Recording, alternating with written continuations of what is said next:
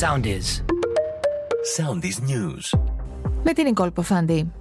Στον ανακριτή με βαρύτατες κατηγορίες έφτασαν οι 9 Αιγύπτιοι διακινητές των μεταναστών που επέβαιναν στο σαπιοκάραβο που βούλιαξε, προκαλώντας το πολύνεκρο ναυάγιο ανοιχτά της Πύλου.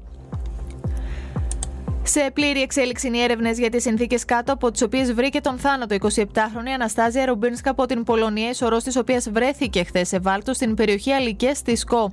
Σε αντιφάσεις πέφτει ο Μπαγκλαντεσιανός, βρήκαν ίχνη παλάμη στο λαιμό της κοπέλας. Ενισχύεται το σενάριο της δολοφονίας διαστραγγαλισμού. Αναμένεται η νεκροψία νεκροτομή σήμερα στον ανακριτή ο 32χρονος. Στο μικροσκόπιο των έρευνων έχει μπει και ο συγκάτοικος του 32χρονου, καθώς και εκείνος έχει πέσει σε αντιφάσεις.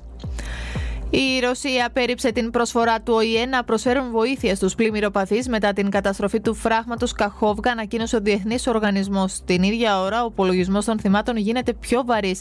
Τα μολυσμένα νερά οδήγησαν στο κλείσιμο παραλιών στη νότια Ουκρανία. Ακολουθήστε μας στο Soundis, στο Spotify, στο Apple Podcasts και στο Google Podcasts.